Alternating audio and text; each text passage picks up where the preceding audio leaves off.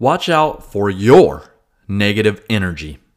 Negative energy is something that you put out into the world that will bounce back like an echo right back to you. So you have to watch out for your negative energy.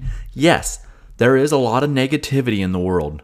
A lot of it. We all know that. Through the media, through people at work, through even family members. But watch out for the negative energy that you put out there as well, because it will come back to you. Sometimes when you're just venting to somebody, you will vent to them about your bad day. You will vent to them about all the negative stuff that happened to you that day. And you will think that it's just venting and being fine.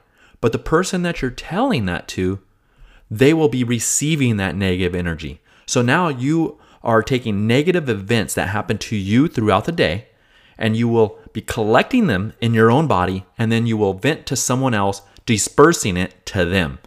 And then don't be surprised when they will say something negative back to you or even about you in any way, because that is what negative energy does. It bounces back to you like an echo. So watch out for your negative energy. Watch out for what negative energy you put out there into the world. Because like I say, negative energy is very contagious. The only thing more contagious than a positive attitude is a negative attitude, as we will see. And if you have a room full of people and everybody's happy, one person comes in there with a negative energy, and that could ruin all the happiness inside of that room. That is what negative energy does. It's very powerful. Negative energy is very powerful. And you better watch how you are dispersing the negative energy that is built up inside of you. Yes, a lot of things are going to be negative in the world. And yes, you will be collecting some of them, but try to disperse it in other ways, maybe working out or some other way.